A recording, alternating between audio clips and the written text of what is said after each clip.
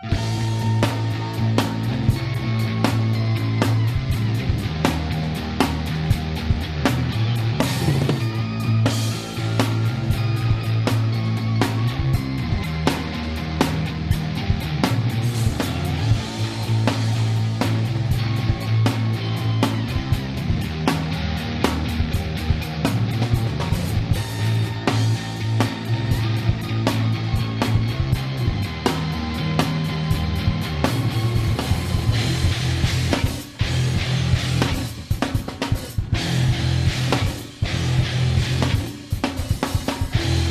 evening and welcome to Spooky South Coast. Tim Weisberg here, along with my co-host for this evening, John Brightman. How are you, John? Good. What's going on, buddy? Not much. Just keeping busy. How about yourself? Same thing here. Keeping busy. That's all you can do. And we are here broadcasting live on WBSM. We're here to talk about the paranormal, as we are each and every Saturday night. And we are broadcasting live not only on WBSM, but also on Spooky TV at SpookySouthCoast.com and at YouTube.com/SpookySouthCoast. So if you are sitting at home and you want to throw it up on your smart TV on YouTube, or maybe you want to watch us on your mobile phone device. I know it's kind of funny to say watch us on your phone, but you can do that. The show is, we start at 10 o'clock, but here on WBSM, I kind of have to explain this for some of the new folks that are tuning in for the first time tonight. Here on WBSM, we run the news at the top of the hour, and then we have some commercials that have to run each hour. Now, we're supposed to mix those commercials through the course of the program, but because we look at Spooky South Coast as kind of a podcast on the radio type format, and really it's because I'm lazy and I don't want to have to do all the editing after the show to pull the commercials out for the podcast, we play the commercials at the start of each hour. So it will take a little bit longer to see this stuff going on. We can't take what's on the radio and feed it out over the YouTube stream during that time, because some of the commercials use licensed music and we don't have the rights to put some of that stuff out on YouTube. So what will end up happening is YouTube will flag the video. So in order to avoid all that, we usually just have a static screen up there during the commercials and the news. But today we thought we would change things up a little bit, and we let people see inside the studio a little bit while we were going on. I was actually going to turn the microphones on so that we could talk to the cameras and talk to the people in the chat room at Spooky TV. But then the concern was, well, if they still play something over because when we turn that stuff off, there's a speaker in the studio that comes on a monitor, and that monitor would play the licensed music and YouTube would still flag the video. So it'd get shut down. There's so many little nuanced things to being able to do this show the way that we do it, that if we're not careful, we could have, and we don't want to have it get to that point where, all of a sudden YouTube's flagging all of our videos and they're telling us we can't post videos anymore, or we can't go live. So that's just a little bit of an inside explanation as to how some of all that works, just so that people understand we're not ignoring you. We're not starting late to annoy you. For the most part, it used to be that we were... Business has to be taken care of. Right. It used to be we were starting late because we were just terrible about starting on time. We were always trying to set stuff up. You remember the old days when we used to have to put each camera everything was set up before the show and then broken down after the show. Now at least it all stays here, so it makes it a little bit easier. But so tonight I was thinking, I don't want to turn this show. I just want to put this out there. I don't want to turn this show into night 6 of Midnight in the Desert. I don't want to turn this show into a promotional program to get people to listen to Midnight in the Desert, although I would appreciate it if you did, and if you would subscribe and become a time traveler. But one thing that people have been missing in this first week of me at the helm of Midnight in the Desert is the ability to take phone calls. And I asked people what they would like to see come back to that show. And almost overwhelmingly, the number one thing is people want Art Bell's bumper music to come back. That's not going to happen. First of all, it's not going to happen because the ASCAP and BMI fees are extremely expensive. So you have to pay money in order to stream that music. And then you have to cut that music out of the podcast because, and listen to me very carefully when I say this, no music license allows you to podcast that music. Really? It's illegal.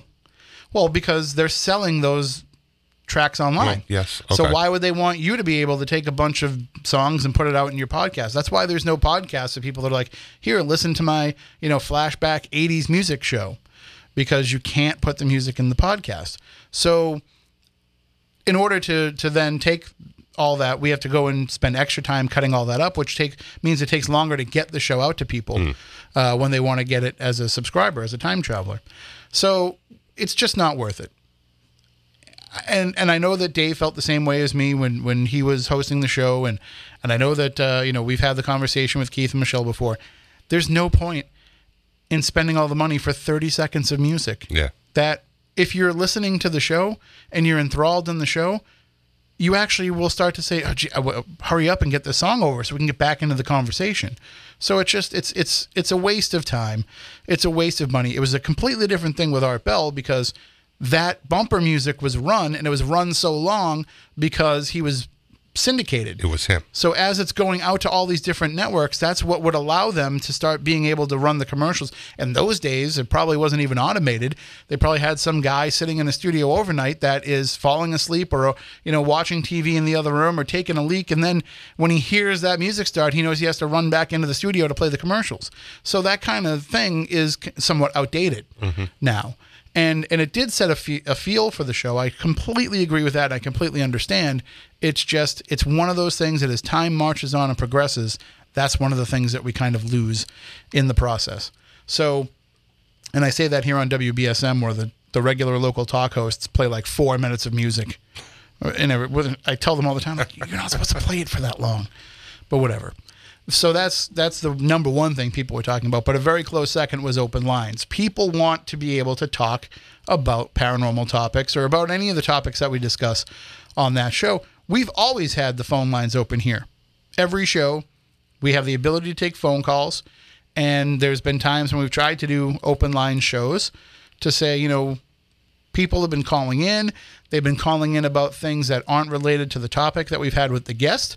So we want to maybe set aside a night where we can just let people call in. And inevitably, those are the nights when nobody calls. So I thought we would take a chance tonight and throw the phone lines open for all the Midnight in the Desert people that want to call in and talk to me and maybe talk a little bit find out about me or share some of their own experiences or what have you. The reason why we can't do that on midnight yet, and we will, it's just that the phones are, everything to run the phone calls is being shipped to me. And then once it gets here, I have to set it all up and perfect it, set all the sound levels and all that kind of stuff. And on top of that, there's other things that I have to take over for the show before we even incorporate that into the mix. So it's going to be, we're doing it very slowly so that I'm not rushed into anything and I miss anything. And most people don't realize that, hopefully, when they're listening to the product, they think, hey, it sounds just like it always has. That's the goal. So we don't want to have it be like, I missed the theme song. A big change. Or we didn't play this or we didn't do that. Like we want it to be as smooth as possible so that it's as professional as it can be. That being said, tonight we will have the phone lines open throughout the course of the show. 508-996-0500, 877-996-1420. Those are right there at SpookySouthCoast.com if you need the numbers, or we'll keep putting them in the chat room through the chat room too as well throughout the course of the night. Hi to everybody in the chat room. I see that we have a lot of first-time people who are coming to joining us. I see we have a lot of regular folks in there too. Going to do our best to monitor as much as we can. If you have a question that you want to submit via the chat room, do us a favor and put it in all caps if you can. That's how we know that it's a question to go out over the air. And then we'll take your phone calls as well. We also have a couple paranormal related topics that we're going to talk about tonight too, because there's been a couple of things that happened this week in the world of the paranormal that I think we need to address. And we will get into that. And then also, so this show has never shied away from some controversy in the paranormal world. We have always spoke our minds, and we have no problem doing that. So I just want people to understand that, this is a, I hate the term safe place, but this is a safe place to call in and vent.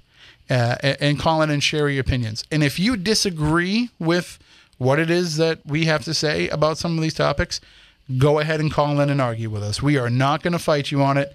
We can debate back and forth, but one of the things that we'll be talking about a little bit later on is Steve Huff. And we've talked about Steve Huff on this show before. We've talked about how, it's our belief that he is creating these fraudulent videos where he's claiming to contact dead celebrities. This past week, he claimed to have spoken to Kobe Bryant. And it's just, it's to the point now where every time a celebrity dies, we expect it. So I am very adamant that Steve Huff doing this is a negative for everybody that is interested in paranormal research. Because I feel like if you look at who follows his work on YouTube, it's not paranormal people. It's not people who are savvy about this. It's regular, common, everyday folks who believe that he's doing something magical here, that he's communicating with the dead. But there's also people that strongly disagree with what it is that he does, that think that he's a total scam artist, that aren't paranormal people, that are just regular, everyday people that will, want to blast him for taking advantage of people that are in mourning and taking advantage of people's grief and all that. But you'll never see that on any of his videos because he blocks them. He blocks them and deletes the comments. Yep. You will never see a negative comment under. See, if you're going to do that, you have to be a little bit savvy and allow a few of those to come in so that it doesn't look like you're blocking them. But when every single comment is overwhelmingly positive, everybody catches on pretty quickly. Yeah, it's pretty obvious that, there's some people out there that just don't believe what he's doing. And as soon as, like you said, as soon as you call him out, he just blocks it. Yep. And I can't even see anything on Facebook because he blocked me. Oh, really? Yeah. I can see his YouTube videos. See, I'm not blocked on Facebook from him, but I've never commented on one of his things, so. But the thing that people will say is, well, he's not really hurting you. You should just let him do his thing and it'll eventually blow up in his face. No, because he might not be physically hurting me or you or anybody else, but he's portraying something that isn't true and isn't happening and trying to take advantage of other people to make himself famous. And so but what he's doing too is if he has all those people that think that what he's doing is fraudulent, and even though we can't see their comments on the videos, but if he has all those people and they don't understand how any of this stuff works, then they're going to think that everybody that does this is a fraud. Yep. So when I say, hey, I think we found this pretty interesting piece of research and this new tool that we have that, could possibly be spirit communication and we need to kind of explore this a little bit more, they're instantly going to say, well, that guy's full of it because I've seen those Steve Huff videos and they're as fake as the day is long. So if that's the case, then this guy's just another paranormal huckster. And I've tried to spend the last 14 years building a reputation of people not thinking that. But if you're following him and talking with him, people think it. If there's anything that I'm a shill for, it's history. Like, that's why I do a lot of the stuff that I do. It's because I'm trying to help keep history alive.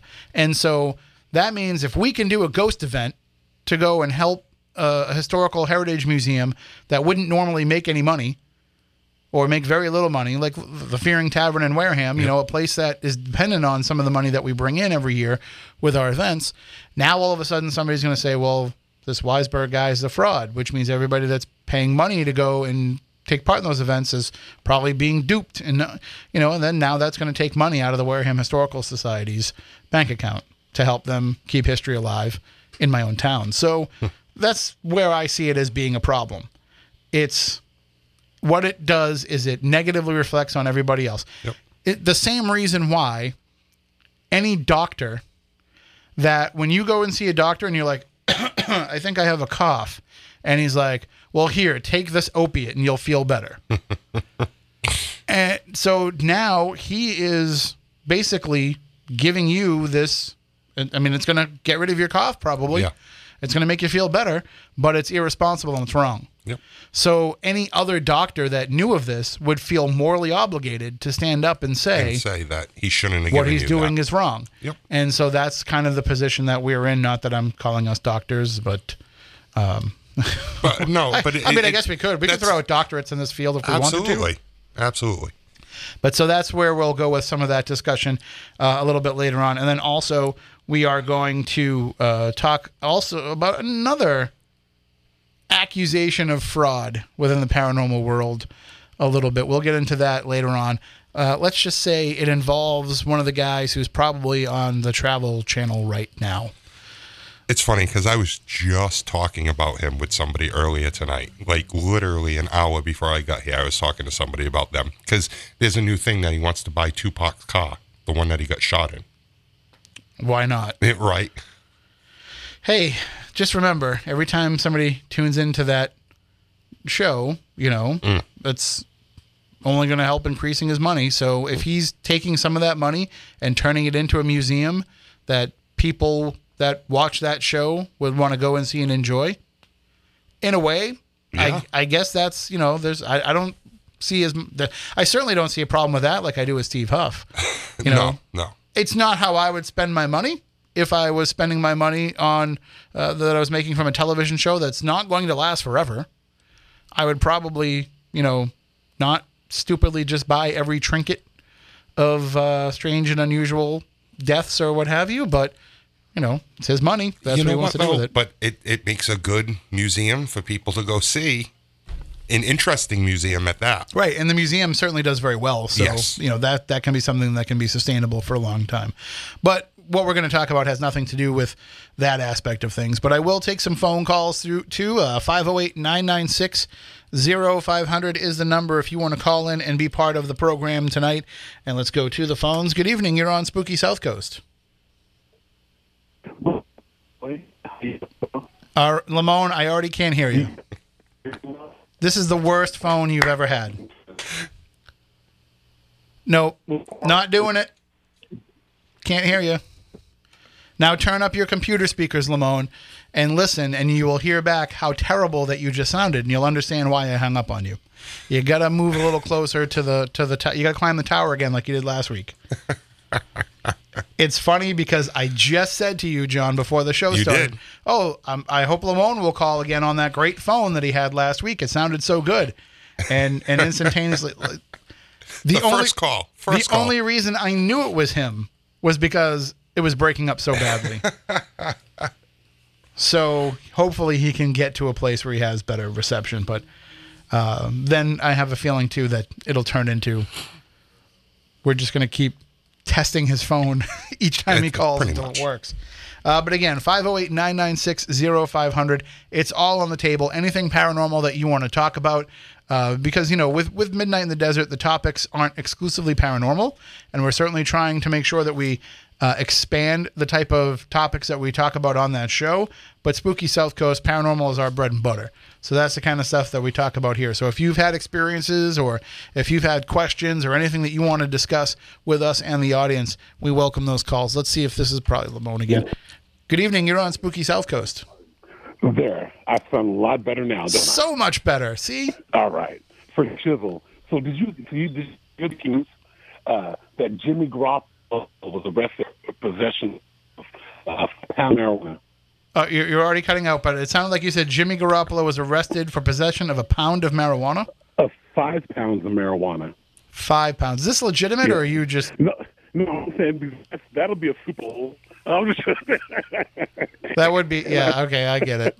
All right, yeah, a Super Bowl. All right. Who do you have in the game tomorrow, Lamone? Who's going to win?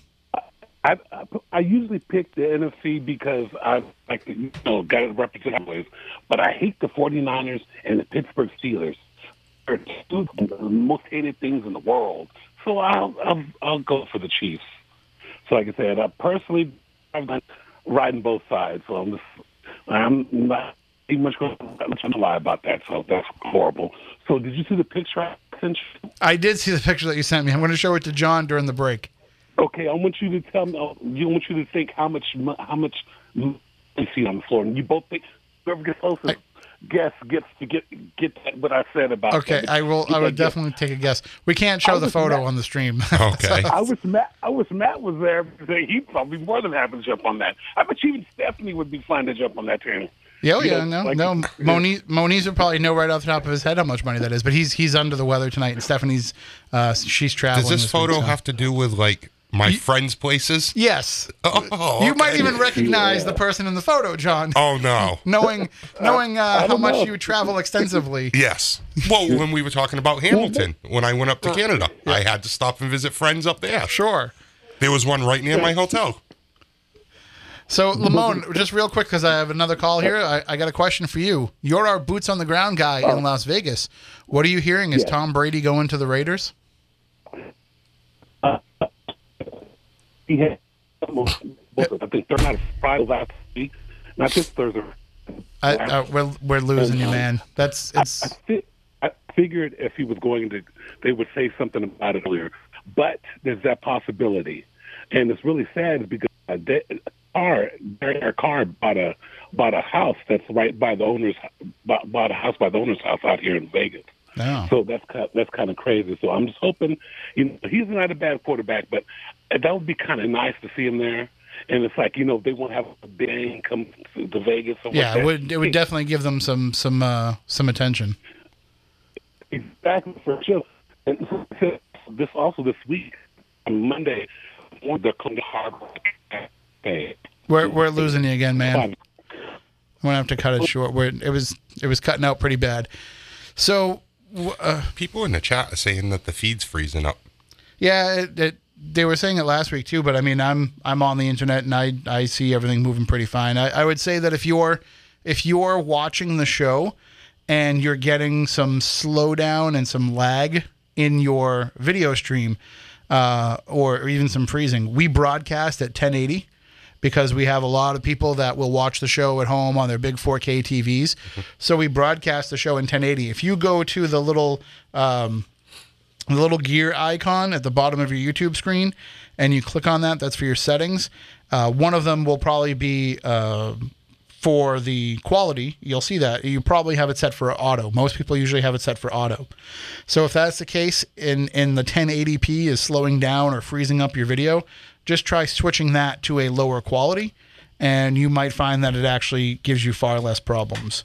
So, but we do try to broadcast in the highest that our computers here can handle, because people are watching it on big 50-inch TVs, and they want to have it be as crystal clear as they can. So, and plus, we pull clips for different things. If television shows are interested in featuring some of the cases that we've talked about, they might pull a clip from us, or they've done it for documentaries. So we try and make sure that we're putting that video out in the highest quality that we can. Eventually, we'll upgrade all of our computers here to be able to handle 4K too. But for right now, 1080 is the highest we can go, but it might just be a little bit too high for your computer or for your internet. And the other thing too is where you are and the Wi-Fi that you're on and all that kind of stuff that can play into it too. So keep that in mind. All right, let's take another call here. Good evening. You're on Spooky South Coast. Hey Tim. Hey John. How's it going? Good. How are you? Happy New Year. To you as well. So this is Anna. Hello. It's been since Christmas since I saw you. I know. Life's been busy and hard. Which is actually, with how long we have to go sometimes without getting to see each other, it's not as bad of a stretch. This is true. I had a surprise day off, so I was like, let me call in and say hi to my boys. Yeah, you barely ever have any time off. You have a worse schedule than I do. I do. But see, I'm just talking to people on the radio. She's like helping to save lives and stuff. So that's kind of how I feel. Answer phones. It's kind of how I feel working in Brockton. Even if it's just passing somebody, I'm saving their life because they're probably sitting on the sidewalk doing nothing anyways. Right, by having them be inside. Yes, they're better off. They're staying warm. If those of you who are from outside the area, just look up Brockton in a Google News search. You'll get the idea of what John's talking about pretty quickly. Oh boy. So, well, I mean, we've got it open for a paranormal potpourri. Anything is on the table. But first, I want to ask you, Anna, as somebody who is a paranormal investigator in your own right, and somebody who has spent a lot of time trying to do this the right way, how do you feel about a guy like Steve Huff and the videos that he puts out? I'm going to be honest. I don't even bother watching them just because it's disrespectful to the families and disrespectful to the dead. And just it hurts me inside when people just do that, because we try to do it right when we go on our investigations, because we do it for the love of the locations and the respect for the spirits, and it just hurts. And one of the things, I mean, because you've been to this location multiple times with us. There's one place that allows us to conduct investigations and hold events, but there was a relatively recent suicide associated with this location, and the family does not want us to publicize if we communicate with the spirit of this person. And the same thing happens here with, and I can say this part here with Edaville, that whenever we try to publicize that we have communicated with the spirit of Ellis Atwood, the Atwood family will start to send us angry letters and cease and desist and all that, because they don't want anybody, capitalizing on their relative's name as a way to kind of push some of these ghost events. So we try to be respectful in that regard to make sure that we're not sticking our thumb in wounds that are still fresh. Yeah, I mean, it's true, because, it every time you get a communication, it affects the living. And, whether it reopens their pain, or whether it it'll bring some sort of emotion, whether it's love, pain, sadness, but it'll reopen some sort of wound, and sometimes anger, because they weren't ready to let go. So yeah, Steve Huff, I can't. I have no words to describe that. And really, if you were going to communicate with somebody, and so if I died tonight, and I've decided I was going to try to reach out from the other side, the last person that I would want to reach out and try and communicate with is the guy that people are questioning whether or not he was real or not. Exactly. And it's one thing if you're going to tell me Kobe Bryant died and reached out to him. One of the first ones that got him in a lot of hot water was Robin Williams, because Robin Williams' daughter actually spoke out against him. Some of these Hollywood celebrities, okay, fine. But when you're talking I think what really turned the paranormal community against him was when he was claiming to talk to the Constantinos, which, is still a very hard to talk about subject in the paranormal world. And then when Lorraine Warren died, he claimed that Lorraine Warren was reaching out to him. Of all people in the world, Steve Huff would be the last person Lorraine Warren would want to reach out and talk to, because there are other people that she was far closer with that were doing the same thing that he does. Exactly. It's, yeah. So, well, you can't teach class. No. And he does not have much, that's for sure. No. All right. Well, thank you very much for checking in with us, and glad that you could spend your rare night off with us. Hey, I'll be with you till the end, man. All right. Well, hopefully we can last too. Maybe I'll haunt you. All right.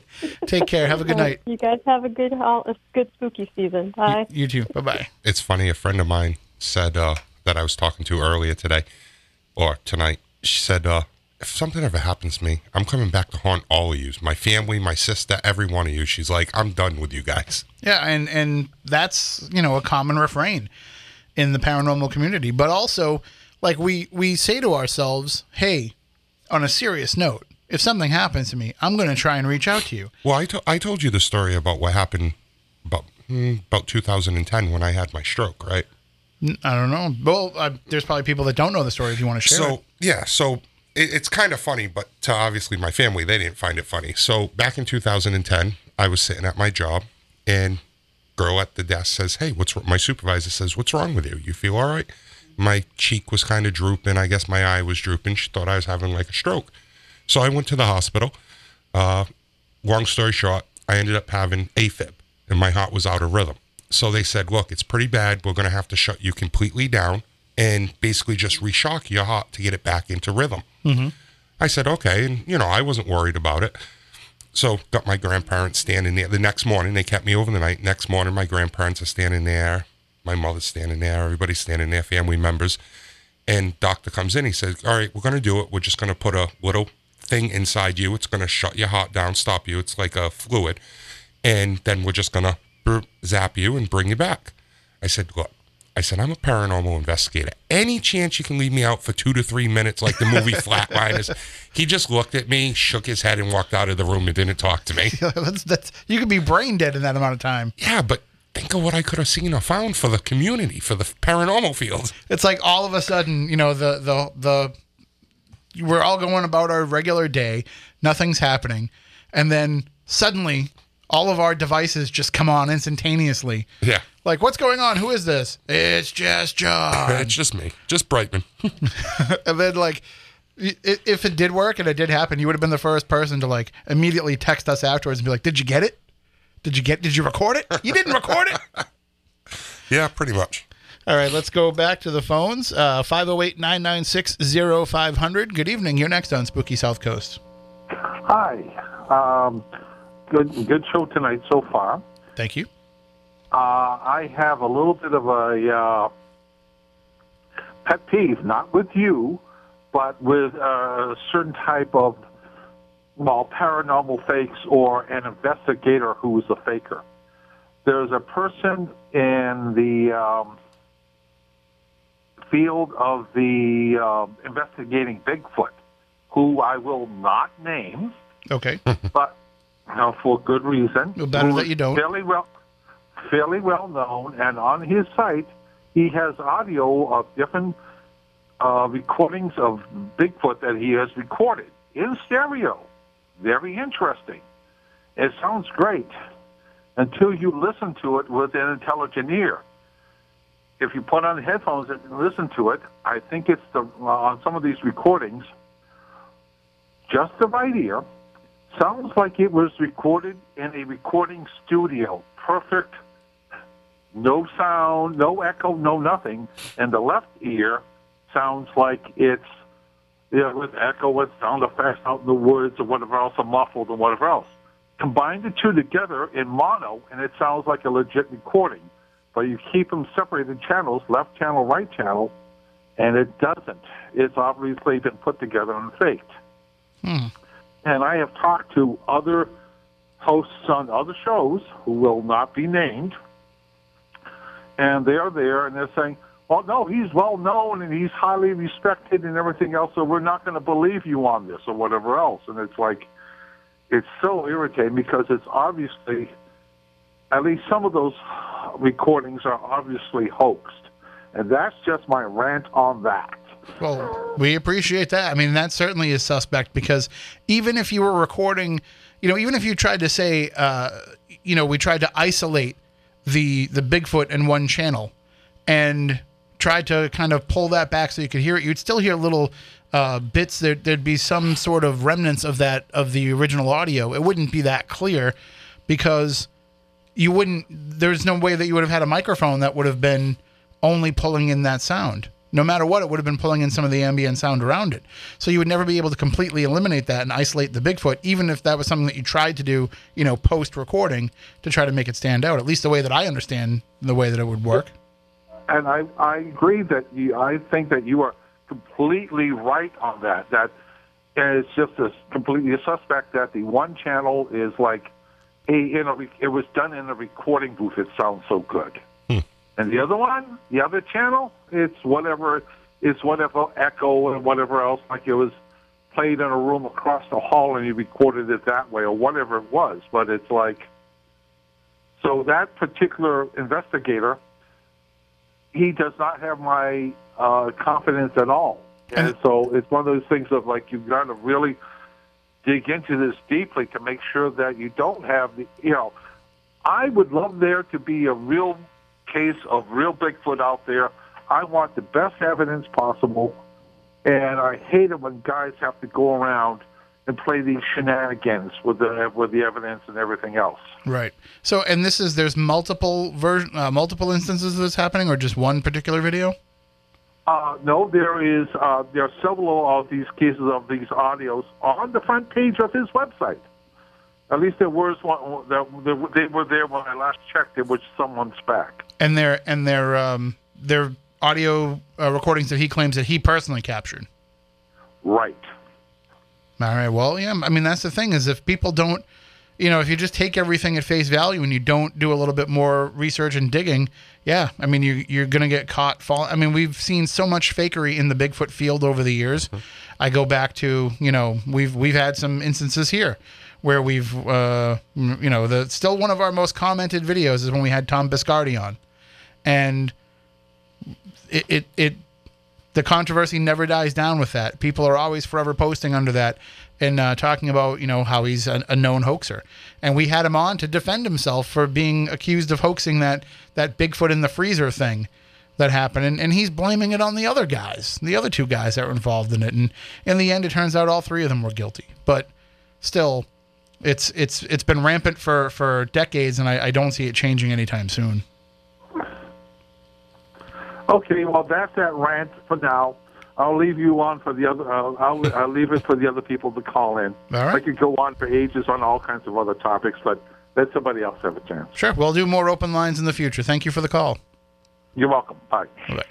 508-996-0500. Good evening. You are next on Spooky South Coast. Good evening, Tim. Oh, hello. I haven't talked to you in a while. I know. Listen, hon, how long are you on for tonight? We are on till midnight. Oh, good. Can I ask you a couple of questions about intuition? Sure. Is that considered paranormal? I knew you were going to ask that. Why? I was just making a joke, saying I use my intuition. I think that some people would consider it to be paranormal because a lot of people would put that under the category of having psychic abilities. But to me, I think everybody has intuition, and I think it's a natural part of who we are. It's just that not everybody learns to pay attention to it or trusts it enough to pay attention to it.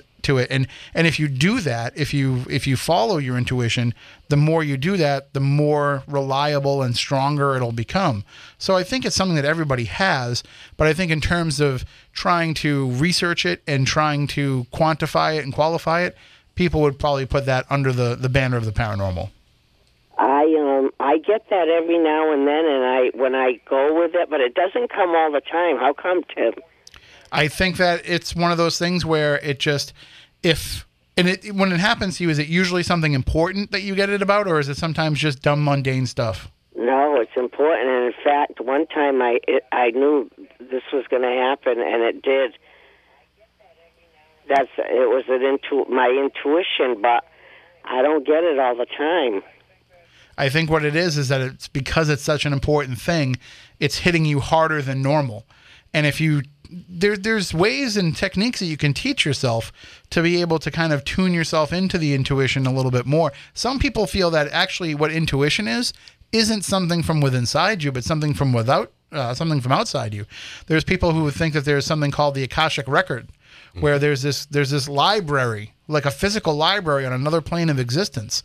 And that when you're having that intuition experience, what that is that's your consciousness going into this library, which has a recording of everything that's ever happened in the world and everything that's going to ever happen in the world. And it's accessing that record to let you know what the outcome is going to be. So you could actually train yourself to kind of access that library more often, and then be able, and I can't tell you how to do it. I don't know how, but there's people that will train you. And then when that happens, you'll be able to call on intuition more often to help you make decisions. Now, what's the difference between the premonition?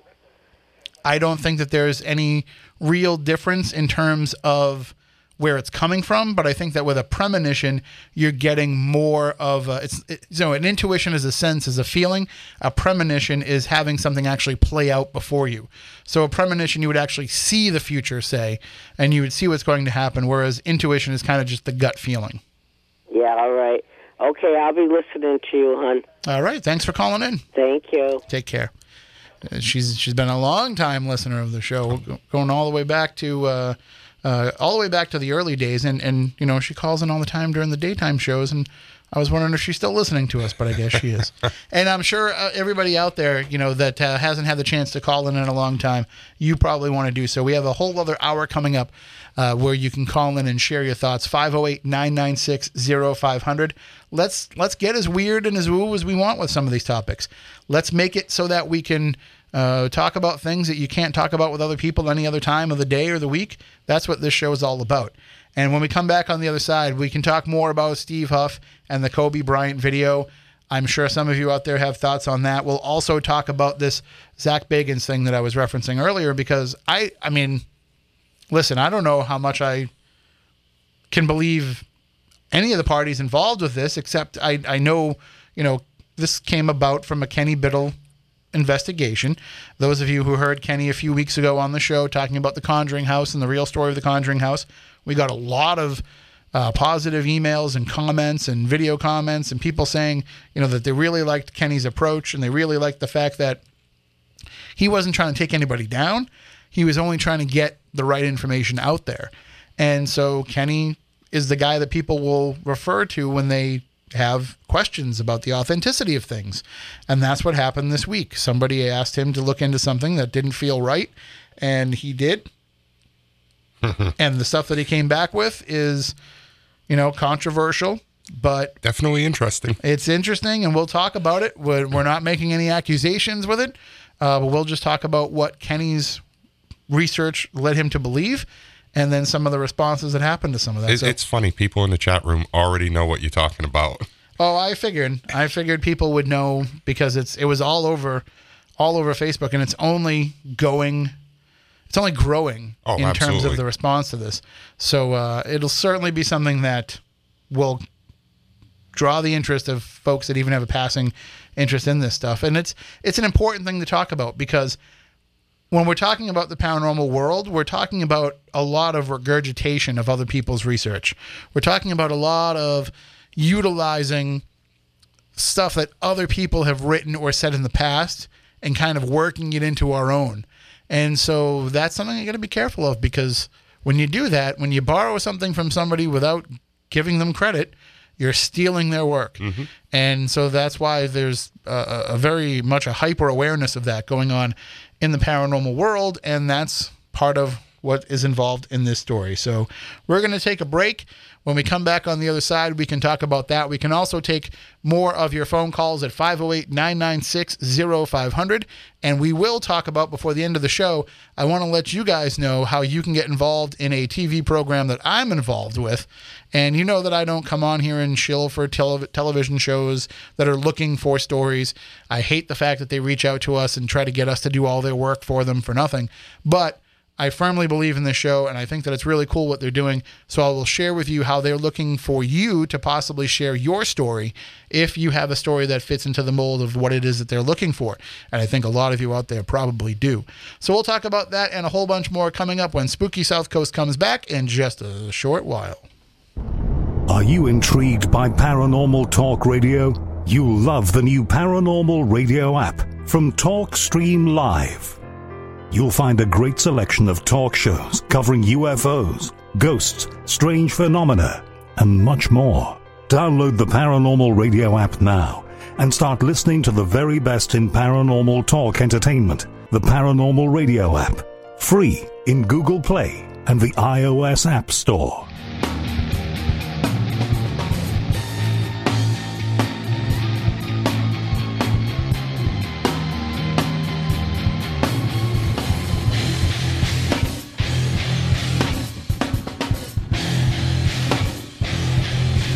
Welcome back. Hour number 2 of Spooky South Coast. Tim Weisberg here, along with co-host tonight, John Brightman. And remember all that talk I had at the beginning of the show about how we can't put certain things out over the air with the commercials. We can't put them out. We can't put them out over the stream because there could be licensed music in them and YouTube could pull it and we have to be careful and all that. Well, apparently over the break I streamed the commercials, but that's okay. I heard them. It didn't sound like there was anything in there that would cause YouTube to pull a video down, but I can try and edit those out later. But, that's just goes to show you. I make mistakes. I make a lot. I hope that Keith doesn't listen to this show. And think. I know that he runs Spooky South Coast on the Dark Matter Digital Network, but I hope he doesn't listen to the things that I say on this show. And it's different when you're building the studio at home from scratch. You have a much better understanding of things, and the automation program and all that kind of stuff here, it can be confusing. So, but we are talking about the paranormal, and we are taking your phone calls at 508-996-0500, 877-996-1420 if you need a toll-free line.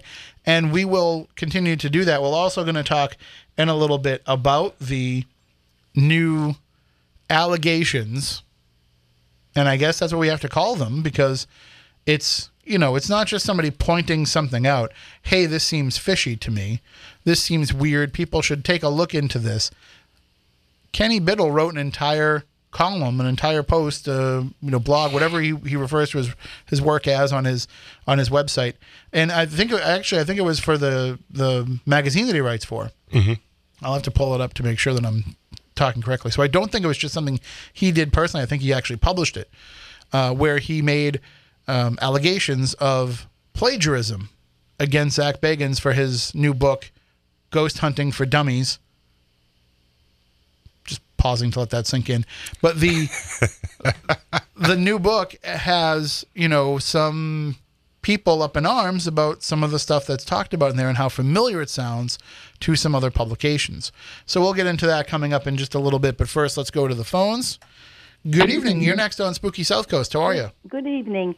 I'm calling. My son's having a problem in his apartment. He just moved in there the late summer. And I think around November it started. He was in his living room, and he was sitting down, and he heard this big stomping, like boots, 4 times. He ran, got to the door. Nobody was there. Well, it happened again when his girlfriend was over. They both got up and ran and looked. Nobody was there. Then her daughter came to the house one day, and he's got 2 bedrooms. One, he has collectibles in it, and he has this big vanity mirror. She says, I'm going to go in and take a selfie in front of the mirror of me. Well, all of a sudden, she starts screaming, and screaming. She ran out. She couldn't breathe. They tried to calm her down to see what's going on. She said, I was taking a picture, and all of a sudden, above my head was a rosary. So, and then now, after that, he's got a closet in his bathroom. The house can be real warm. You open that closet, and it's ice cold.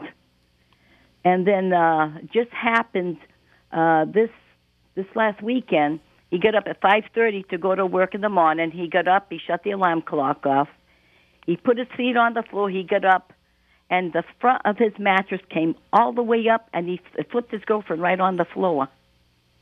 So we know there's something there. So before this happened, he went downstairs because when he rented an apartment, they knew one of the people, the landlord's wife. They knew both of the wife, and they rented it. So when this happened, they went downstairs. He says, I think I got a ghost in my house. And they both looked at each other and says, yeah, we know, but we didn't say anything because we figured you wouldn't rent it. So I just gave them this Friday two pairs of rosary beads. They're blessed. And it was a chain with the Virgin Mary on it. Was blessed. I says, hang them on the doors, in the back of your doors, in the two bedrooms. And he hung the other one in that bathroom closet, which is always cold. And I asked him, well, he says, the bathroom closet isn't as cold as it was. But he had run his video camera. He left it going in that room. And he finally came to look at it. And he says, something went across the room. And when it did, it changed the whole color, the whole, lighting of that room. So I says, I don't know what you do. They saged the house, but they didn't open the windows. I think they should have opened the windows and saged the house. I think that's what you're supposed to do. Yeah, I mean, I do have a few questions, if you don't mind. Sure. First of all, what town is this in? New Bedford. Okay. Second of all, you're talking about this closet that will be colder than the rest of the house. Yes. Where in proximity to the outside wall is that closet? I don't know. I haven't been to his house. Okay. So that's something I'd just be worried about. Is it just in a spot where there's no insulation, but there's, it's close to the outside? Or, if it's in the middle of the house, that's a little bit more concerning. Yeah. So it's an older house? I think it is. I think it's an older house. It's only a 2-tenement. And in fact, I think it was this past Wednesday they were sitting at a table and they heard this bang. It sounded like it came from the heating system, but it shook the whole table when they were sitting at it. I said, gee, something that loud would shake it? He says, Ma, it went boom, and then we had our hands on the table, it just vibrated. So I don't know what to do. I said, maybe you should get a priest and maybe bless the house or something. Something is there. It's, especially when the mattress in the front came up. He says, Ma, you think I'm crazy? It came up. And then my girlfriend fell out of bed. She was, I guess, at the edge. She fell right out of bed. She yelled at him. She says, what's the matter with you? What the heck are you doing? He said, I didn't do anything. Right. He probably got up the same way he does every other time. So I don't know. I think maybe if it gets real bad, I'm going to have to have them go to a church and see if they can bless the house or something. So, is it South End, North End, West End? It's in the West End. Okay. I'll tell you, it's right beside the Parker School on Park Street. Is that called Parker Street? Yeah, Park Street. Okay. Yep. You can walk out of his house and into the school. It's right beside it. Okay. So what I would say that is if he would like to have somebody check it out, we're not, Spooky South Coast isn't a paranormal investigation group, but we work with a lot of groups. Yes. Especially ones locally in the area. Okay. And I have one that I work with and trust with right in New Bedford. Okay. So we could actually set it up so that he could have them come in and conduct an investigation to see if they can find anything. Is there a number he can call? The best way to do it would be to call here at WBSM during the week and ask for me, Tim Weisberg. Or you can email me, tim@wbsm.com is probably the easiest one to give him. He don't have a computer. He doesn't? So it's Tim Weinberg? Yeah, Tim Weisberg. Weisberg. Yep. And then if you ask for me, I'm here during the week, usually from about 10 a.m. until 5 p.m. Okay, I'll tell him that. We need some kind of help here. Sure. I know he ain't crazy, because we did have a ghost in Mattapoisett living with us many years ago. No, really? And we're used to that. We lived in the corner of Main and Route 6, and that used to be an old captain's house. But it sounds like what you lived with there wasn't causing the kind of problems that this is. It was a little girl. And they said that she had Down syndrome. And then years ago, they would hide them, I guess, when people would come over. Cause that was an embarrassment. Well, she was more attached to my daughter. When we moved over there, she was 8 years old, my daughter. And the first night we were there, my daughter slept downstairs in the bedroom. We had bedrooms upstairs and downstairs. She had downstairs, and the cat was on the corner of her bed, and it started to hissing. And she was laying down. She felt like somebody bent over her, and she could feel like somebody near her face, and she couldn't move. She couldn't scream. She couldn't move. She was so scared.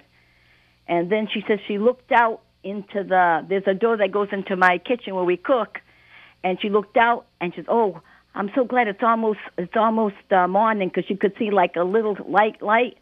And then when she looked back, it was all black again.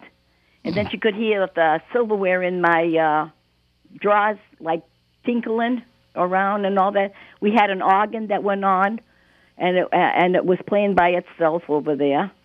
I hung an electric heater in my kitchen, and that thing was plugged in on off, and that went on by itself. But she wasn't. If it was her, she wasn't fresh. She just was mischievous. Yeah, there's a big difference between that and something trying to knock you out of bed. Well, that's when he was starting to get concerned now. So.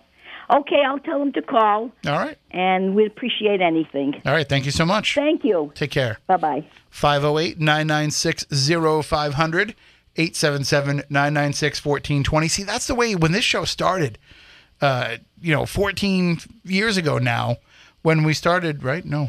Longer than that. Yeah, 14, 14 years 14? ago. 2006, yep. We just had our 14th anniversary last week, and I'm already forgetting that. For some reason, I was thinking it was 15 or 16. No, 2006. Okay. When we started doing this show, we would get calls from local people that were having paranormal issues. And we just haven't gotten as many calls over the years. And I think part of that is we usually come in with a guest and a planned topic. So maybe we do need to have more of these open line shows so that people can call in and share. But if anybody out there is ever having a paranormal problem locally that they're concerned with, and you want some help, you want some answers, you can always email me, tim@spookysouthcoast.com or tim@wbsm.com, and reach out to me that way. Or you can call the station during the week and get a hold of me that way. And I will make sure that I can find somebody, because the great thing about doing this for this long and being so involved in the paranormal world in this area is we've made all these great connections with people. So folks will say, "Oh, Tim, can you come and investigate my house?" I don't usually do that. And the reason why I don't usually do that is because my schedule isn't very conducive to that. Mm-hmm. First of all, it's going to take me 3 or 4 months before I can plan a night off that I can actually go and do it. And then by that time, things could be far worse, or they could go away completely. You don't have extra time that you can just I have no, but it's not even just that. It's the fact that I think a person who comes to your house and offers you the service of a paranormal investigation needs to now be available to you for follow-up after. Oh, absolutely. And that's where I would never want to get in a position where, okay, I can come on Wednesday and investigate, but then when you call me back on Sunday and you're having another problem, I'm sorry, I can't see you for 4 months. You know, like that's the kind of stuff that I don't want to get into. So I always refer cases to other groups that we trust. And sometimes if I can go along, I will. But generally, I usually leave the residential cases to other people. I'm not always comfortable just going into other people's houses. Yeah. So it's just, and I feel really weird not only going into somebody's house, but now you have to be pretty invasive when you go into their house and you're investigating. Like if I come into your house and I need to conduct a paranormal investigation, I'm opening up your medicine cabinet and I'm seeing what you're taking. Because people say, what's the most important book a paranormal researcher can have? Is it, a Hans Holzer book? Is it a Jeff Belanger or Chris Balzano book? No. It's Ghost Hunting for Dummies. No, well, we'll get into that. No, it's the big book of pills. That's the most important book for a paranormal investigator to have, because you need to ask somebody that asks you to come and investigate what they're taking, and then you need to see what all the possible side effects are and what can happen when they cross some of those medications. But anyway, that's a whole other story. If we want to get into so there's a comment here in the chat room that this must be a volunteer radio station if they let personal calls in during work hours. Yeah, it's called business. Yeah, no, and I work far more than the 40 hours that I'm paid for here. So if I take 5 minutes to help a listener with a problem, do you know what I do here, John? Do you know what my role is here? I thought you take care of. I thought you do website stuff. Yeah, I'm in charge of all the digital stuff. Yeah. Do you know what a lot of that involves? When people can't figure out when people can't figure out how to download their app, I'm the guy they call. Yeah. When people can't figure out how to get their Alexa to play WBSM, I'm the guy that they call. So if I can take 5 minutes to help somebody with that, I can take 5 minutes to help somebody who's scared to live in their own home. Anyway, so you had mentioned the Ghost Hunting for Dummies book. We talked about this a little bit before. Kenny Biddle started the ball rolling with this. Well, actually, what happened was he was contacted by a friend of his who asked him if he'd read the book. And I'm going to paraphrase here a little bit, and hopefully I don't get anything wrong. I could open up the post and see, but I don't like to read and talk to you at the same time. So what would happen is, if you're in that position that he's in, people are going to reach out to you and say, hey, have you seen this? Hey, have you seen this? Hey, have you seen? He's not going to be able to stay up on everything. Yeah. And as he said, I believe in his post, he really probably wouldn't pick up that book if he didn't have a reason to. Yeah. So somebody reached out and said, have you seen this yet? He said, no, I haven't. So he picked up a copy. He ordered a copy online, got it delivered, and he started going through it, and he started picking up on the familiarity of some of the text and the prose that was in this book. And he said the first thing that he noticed is that there wasn't a lot of annotations in this book and citations, which is kind of out of the realm of the usual for some of these, For Dummies or Complete Idiot's Guide to type books. They usually have an index and they have, annotations and all that kind of stuff. And when that kind of set off some alarms for him, and then he noticed that there was these little, if you've ever gotten like a For Dummies book, they have these different categories of things that they point out. Like some of them might be tips and tricks. Some of them might be like the author says. He noticed that there wasn't a lot of those references either. So that kind of stands out as like, well, then how invested was the person writing the book and putting the book out? But he started to figure out, and the person that had reached out to him said the same thing, that a lot of the prose was familiar and seemed like it had come from other places. So all you have to do to check for plagiarism, all you have to do is take some of the text and put it into Google in quotation marks. And see it. And if it comes up on another site, you'll see it right away. Mm-hmm. And what's funny is they were finding remarkably similar, almost word for word, copies from other websites. And so Kenny wrote this article about how, it seemed like large portions, and he admitted he hadn't gone through the whole book yet, but there was already enough evidence of that he felt comfortable in writing an article accusing Zach Bagans of plagiarism. Now, people don't understand exactly what plagiarism is. And I'm not saying this from a position of authority. I'm saying this from a position of, as one of those people. We don't understand always what plagiarism is. To me, I've always thought plagiarism is if you wrote a book and I took word for word your book and changed a couple little sentences and made it mine. That's what plagiarism is. So plagiarism is taking anybody else's thoughts and ideas and claiming it as your own. Mm-hmm. And what happens is because it's so loosely defined as a legal term, there's not, I can't give you a how not to plagiarize handbook. But there are some hard and fast rules about it. If you're going to take somebody else's work and use it word for word, you cite them, you quote them. So you wrote a book, John. Mm-hmm. If I wanted to write an article about the book that you wrote, and I wanted to say, here's my book review of not only my thoughts on it, but I kind of want to give people an idea of what the book is about, I might pull some quotes from that. I might pull a paragraph from that to kind of give people a little excerpt from that. Now, if you're going to excerpt a book in length, you usually have to get permission from the publisher. Yep. But, if I want to put a couple of sentences or whatever, then I would just take that out and I would put it in the story and I would say, from the book, or I would quote the book or what have you. But the problem that people have is that they don't realize that even doing that, there's only a certain amount that you can take before it becomes plagiarism. Even though you cited them, even though you gave them credit, you can only take a certain amount before it gets to be plagiarism. Now, how much is that amount?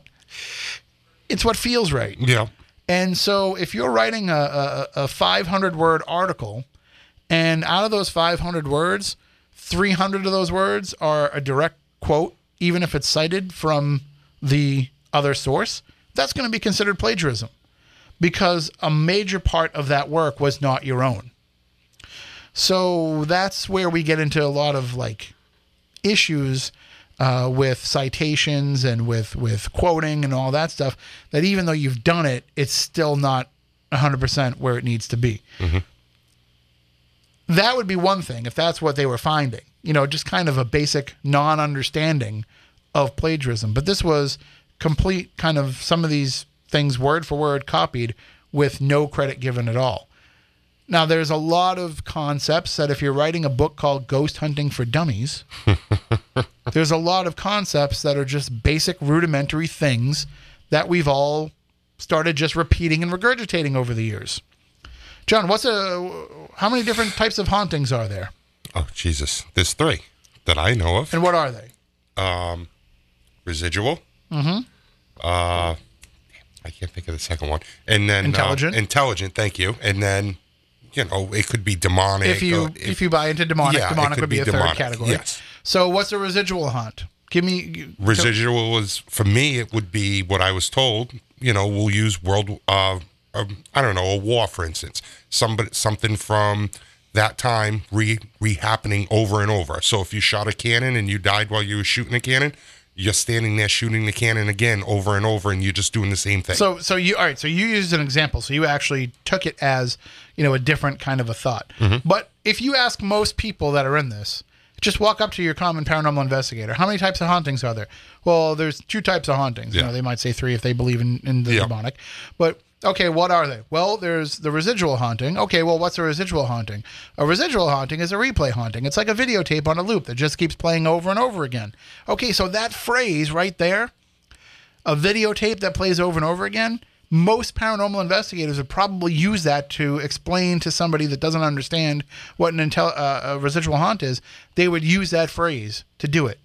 And they don't know where that phrase came from, but people have been using that phrase forever and ever and ever. But at one point, somebody said that first, and you're just taking their example and using it. So a lot of the stuff that we say about paranormal stuff is just regurgitating what others have said before. So it's not uncommon then if you're reading a book for somebody's explanation of something to sound similar to something else, because we all kind of have these standby examples that we go to. But then it's a different story when it starts to become more word for word. So what ended up happening was Kenny wrote this article. He put it out there. It started to gain some buzz. I started to see some comments about it that I started to get a little bit kind of skeptical of, we'll say. There were comments about people who were like, well, I'm not surprised that Zach would do this because, Zach stole all of my research about a location. What? Yeah, well, Zach contacted me to talk to me about this location for an episode of the show, and he stole all my research and didn't give me credit on the show, or didn't interview me or anything. I'm like, just gonna scratch my head, because since episode 1, the person that does that research is Jeff Belanger. And so if you're giving research to Zach, I don't believe you. So anyway, but that's a whole different story, and I'd have to ask Jeff about that. Yeah, I'm probably speaking out of school a little bit, but it just seems odd to me. Like when somebody says to me, "Oh, I gave all the guys from the TWC all that information before you went and filmed the episode in Cape May, New Jersey." Like, really? Because I did all the research for Cape May, New Jersey. But anyway, sometimes I think people just put themselves into the story. So you have to be careful with some of that, because Zach is a guy who is going to be a target from a lot of people. But Kenny cited these examples and shared some of the original spots where they came from that gave him concern. But what ended up happening was one of the authors that Kenny claimed Zach was plagiarizing is Troy Taylor. And anybody who has worked in the paranormal world or been interested in paranormal books for a long time, the name Troy Taylor. Oh, absolutely. He's a very prolific writer. He's written, I believe he said he's written over 130 books, which, we talked about as a feat unto itself.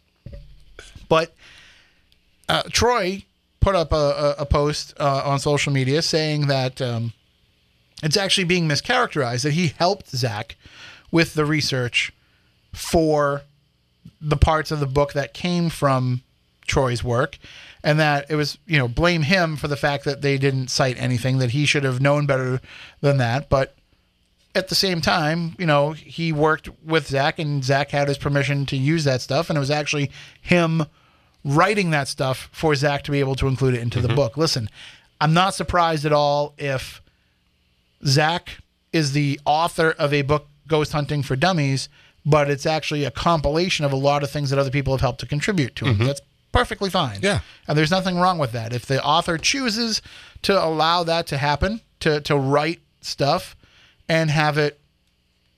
No, I mean, I've worked on people's books in the paranormal world that I got no credit for, that nobody knows that I worked on the books at all, but I played a hand, and some of it is my writing.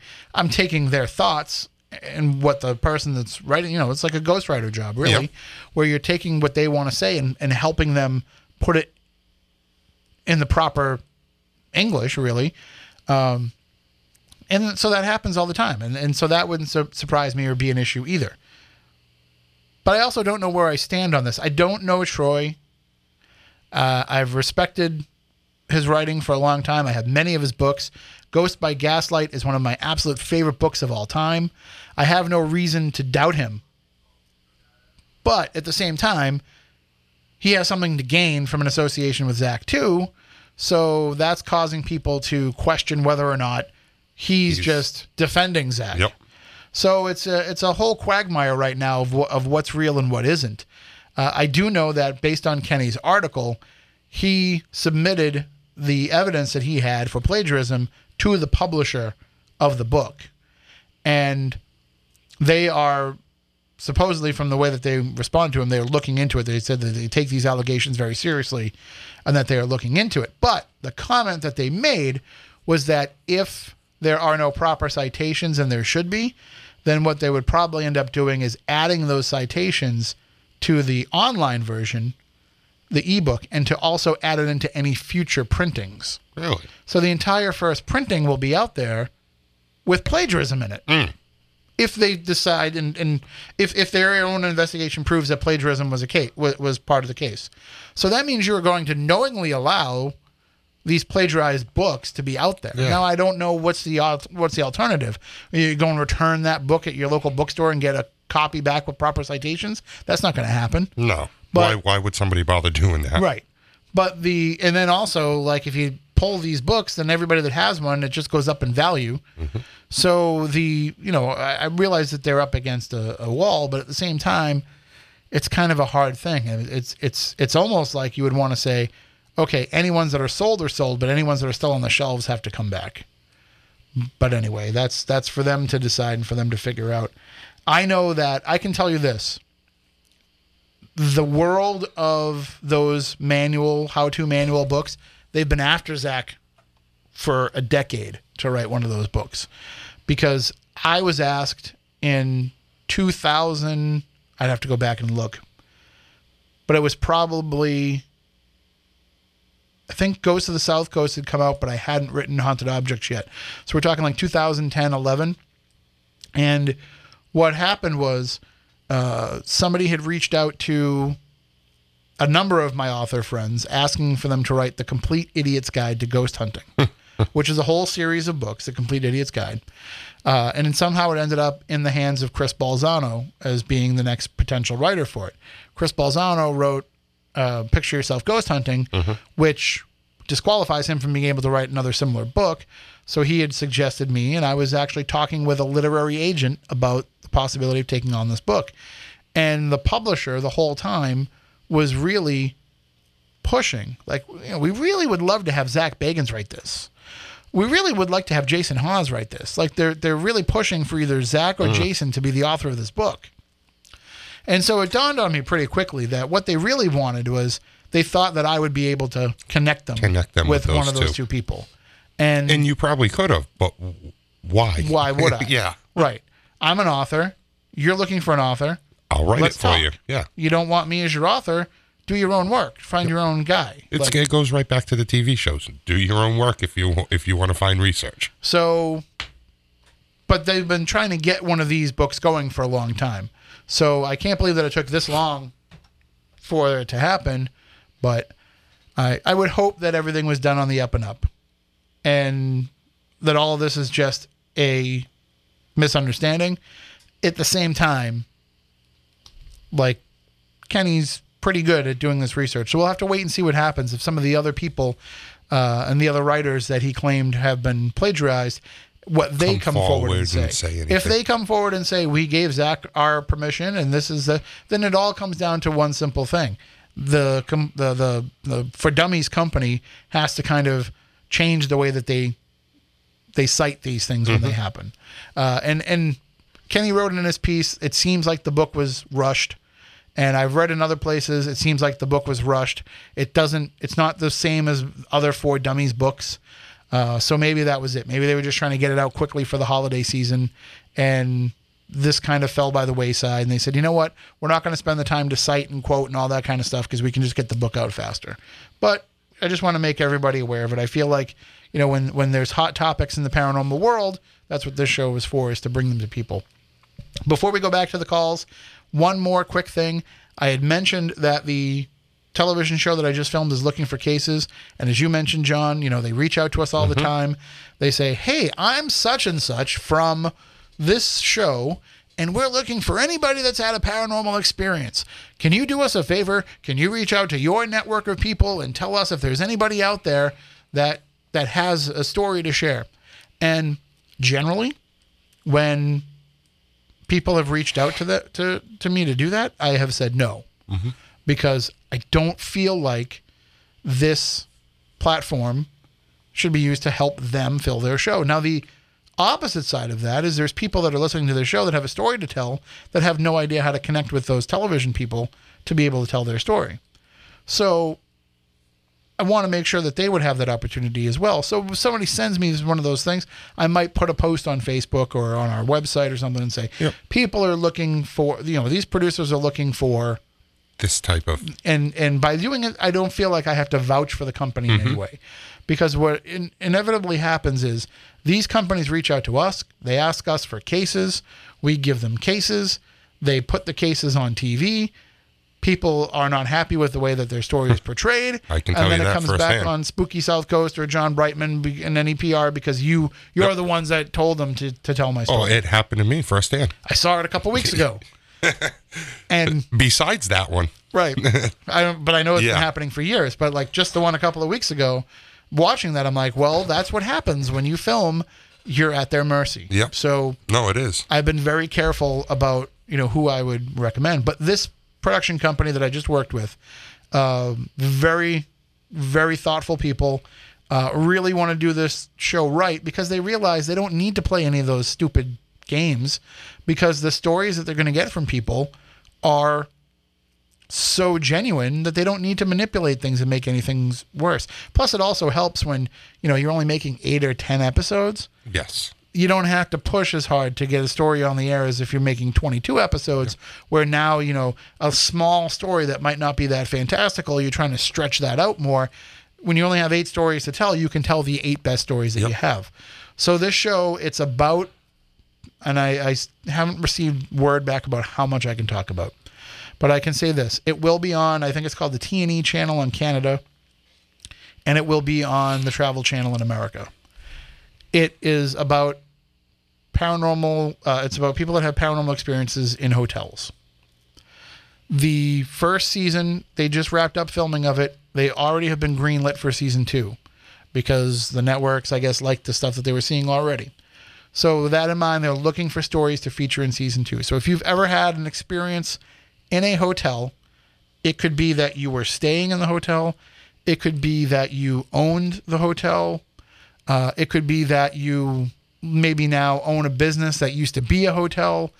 But if it's any kind of paranormal experience or story that's related to a hotel or a motel or a bed and breakfast or any of those kind of things, reach out to me, tim@SpookySouthCoast.com.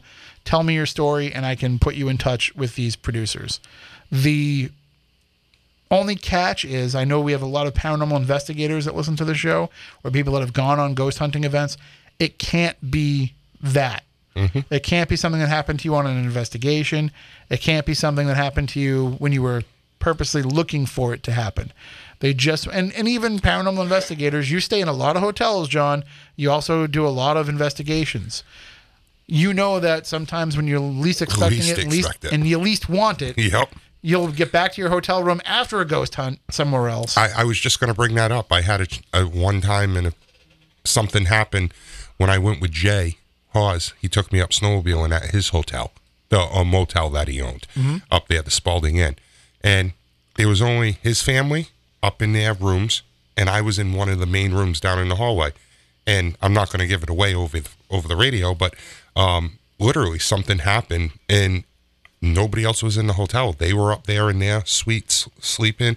I was way down in the other area, and something happened. So I wasn't expecting it. We weren't looking there. Yes, I know it is a haunted location, but I wasn't there looking for that. I was there on vacation for a weekend to go snowmobiling. And some of these stories start off with people saying like, hey, I walked in and I asked them for the most haunted room. Yep. So that does happen. But one other thing that I want to point out about this before people are sending me their experiences and sharing them, I talked about how I feel like the show is doing everything on the up and up, but one thing that they're not doing is necessarily naming the places where these things have happened.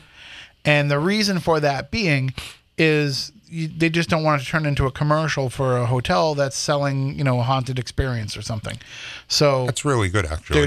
They're trying to keep it somewhat generic. So if you're going to try and write in and you might, I see Colleen is saying she might have a few, and I know that most of her experiences are probably from the Lizzie Borden bed and breakfast.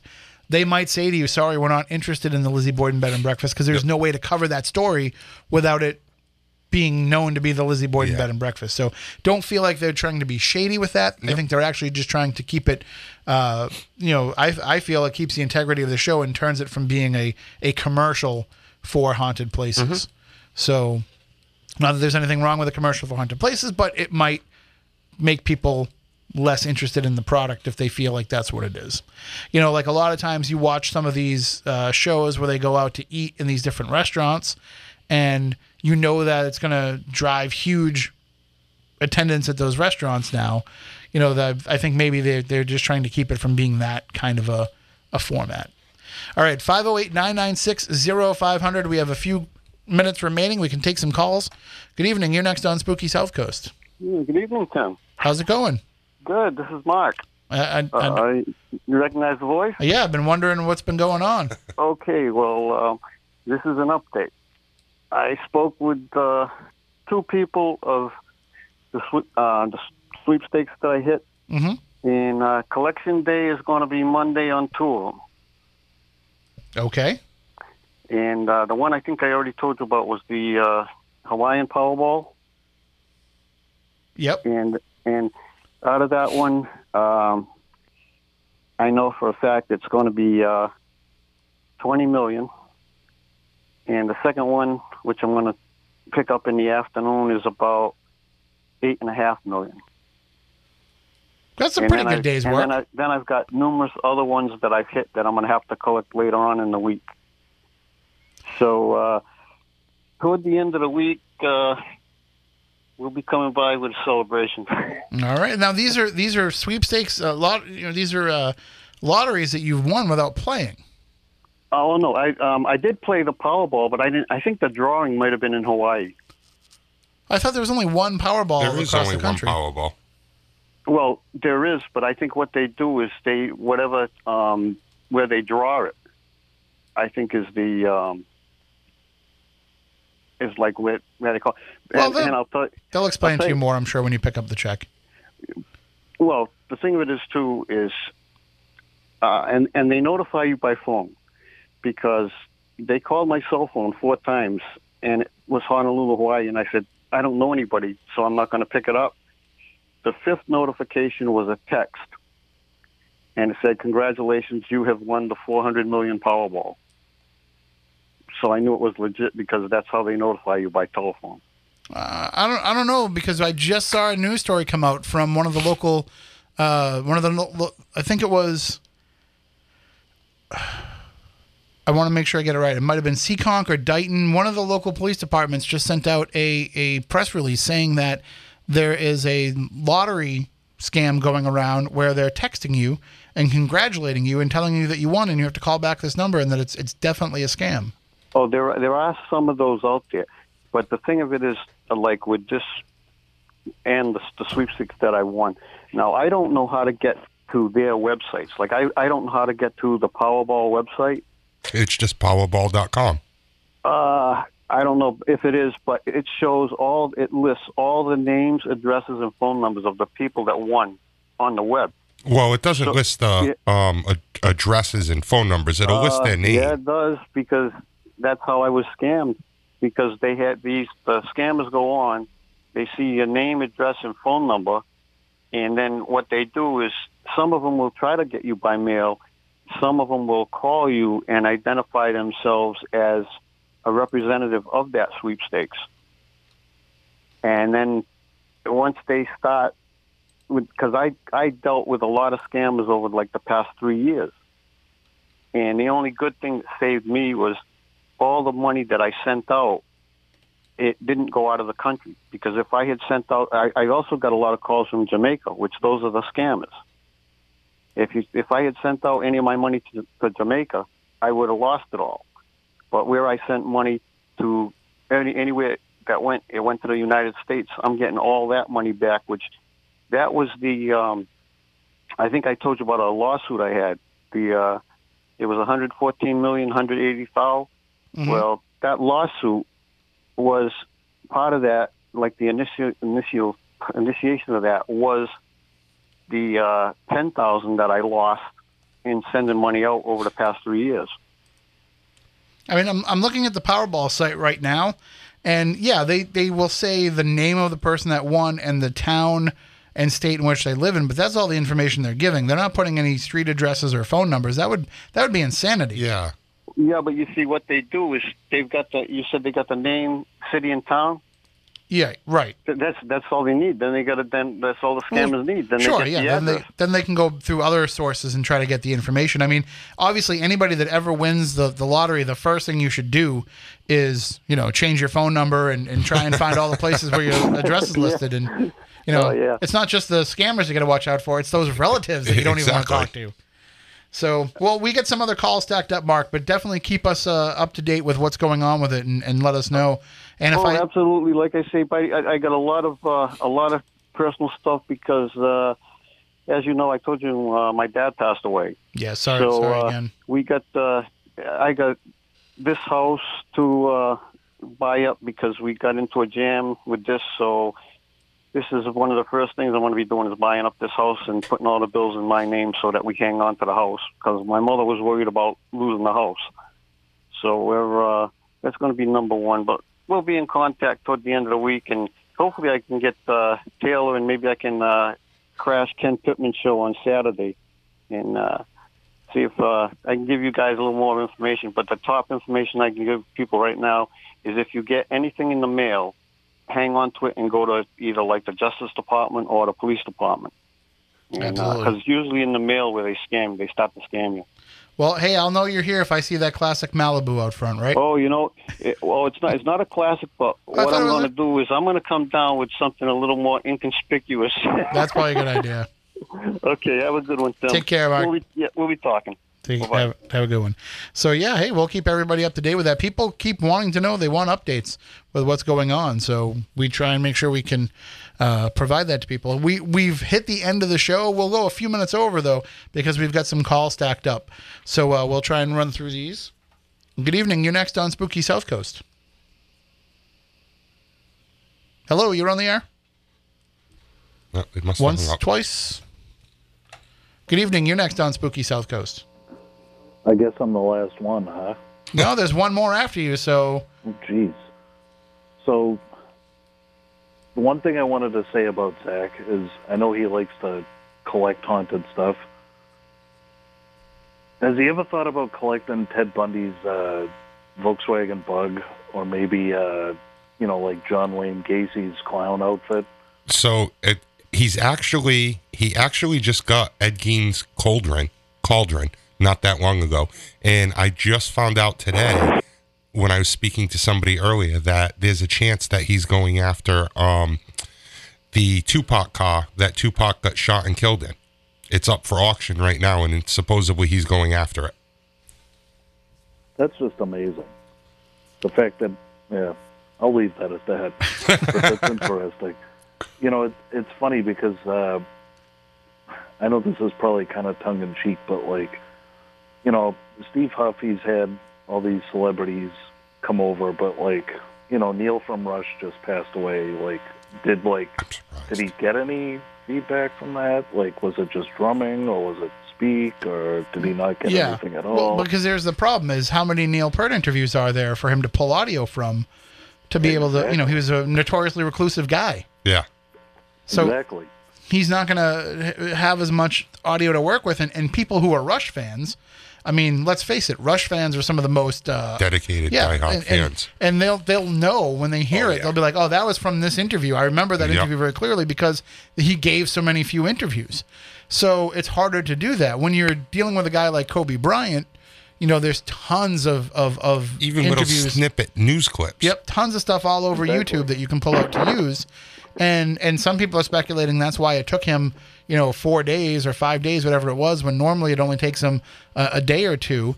And of course, he does it in the first day or two because he's trying to take advantage of all those YouTube searches that people are looking right after somebody died. So when you type into YouTube Kobe Bryant dead, he wants to make sure that his video is one of the first things that pops up. So I was surprised that it took him that long to put it all together, but also, it could have been, because if you look at the video, and I did watch it, I'm sorry to say, not all the statements are all that great, and he has to build the narrative around the clips that he's pulling. So I think it took a little bit extra work to be able to do that with Kobe, because a lot of his conversations aren't going to be about life, they're going to be about basketball. Mm-hmm. So it's harder to take somebody talking about a game and turning that into, the type of stuff that Huff puts out. It's a very good point. He just better hope that Gene Simmons never gets wind of this, because he'll probably try to patent it and then he'll owe Kiss money. Entirely possible. Very good. All right, Ross. Thanks for the call. No problem. Have a great night. Good hearing you. All right. Take care. Right. And we will try and close it out with this one last call. Good evening. You're on Spooky South Coast. What's up, Playboy? Hey, Lamone. You do sound better. Well, thank you. You sound awfully nice yourself, young man. Thank you. So this Mr. Brightman, do you think he looks like James Hetfield, the lead singer from Metallica? He does. He does a little bit, yeah. Yeah. Yeah, and I'm a brother too. Okay, just letting you know, John, just letting you know, I know what I'm talking about. But I remember when he was, they would let him get. They thought he was a terrorist. They would let him get on board that board a plane. You remember was in England? They were supposed to be performing in England. They wouldn't get on the plane, and it's because they said he looked like a terrorist. So, I can see the resemblance with you and that terrorist look, but that's okay, though. You know? Thanks. You're welcome. It's terrible. Look, so I've got a few real good stories that personal stories with Kobe Bryant. So shall I share one with you right now? Sure. Share one with us, and we'll end on that.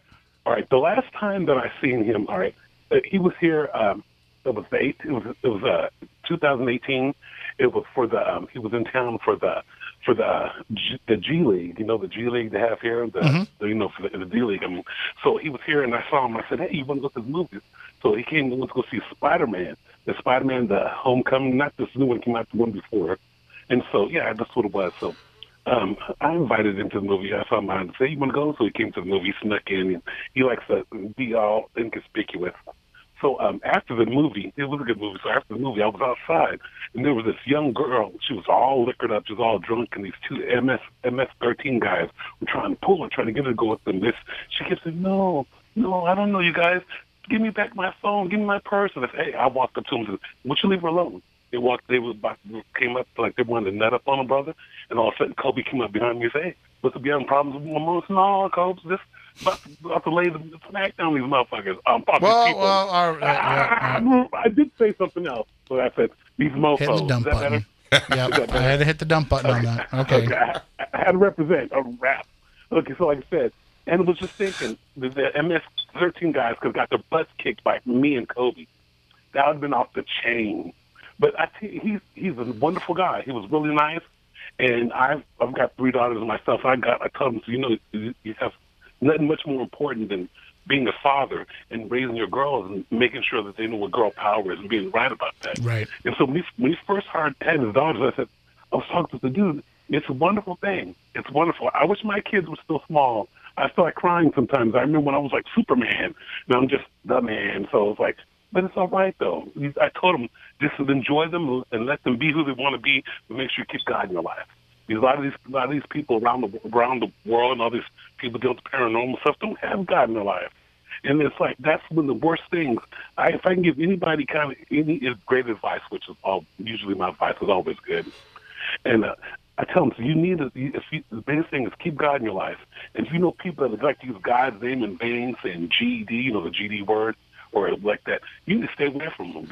That right there is one of the biggest signs that somebody's got something demonic oppression or possession, or being some kind of influence in their life. And if somebody, it says in the Bible, if you use his name in vain, then you're just as guilty. If you don't say something to somebody when they're using his name in vain, you're just as guilty as them. And I've done enough dirt in my time. I'm not trying to go to hell for nobody else. Like I said, I'm trying not to go to hell, period, and keep it 100. But I told them, and I've seen that you take and judge your character of a person.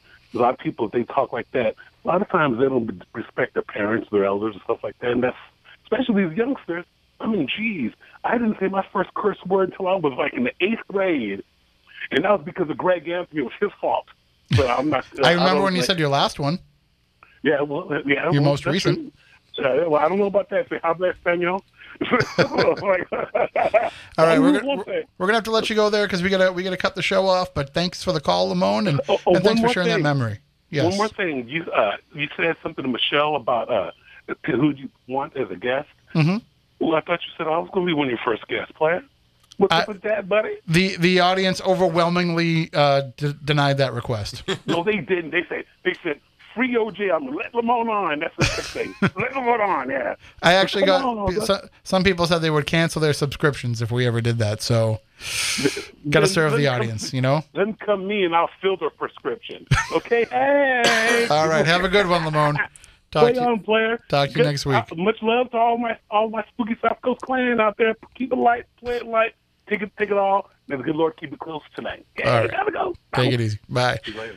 All right, that is the one and only Lamone, and you know, he normally, you know, we try to keep calls limited to one call per show, but he had mentioned in the chat room that he had some Kobe personal stories that he wanted to share, and you know, we had to cut him off because his phone was going in reverse direction pretty quickly. So we thought we'd make sure that we could let that story get told, and it's a nice way to end it. So that will do it for this week's show. Thank you everybody for tuning in. If you've ever missed a past episode of Spooky South Coast, I know that we're talking about Midnight in the Desert and becoming a time traveler and being a subscriber to that. All of the Spooky South Coast archives are available for free. Because we're lucky enough that we can use WBSM to produce it, so we don't have to pay all the bills ourselves. So you can get all of those from wherever you get your podcasts. Also, we have hundreds of YouTube videos too, because we started doing this video stream a few years ago, so we've got all those as well. So you can check that out however you want to consume the show. It's all there for you. If you want to reach out at any point in time to us, spookycrew@spookysouthcoast.com. You can also follow us on Twitter @SpookySC. Follow us on Instagram. Like us on Facebook.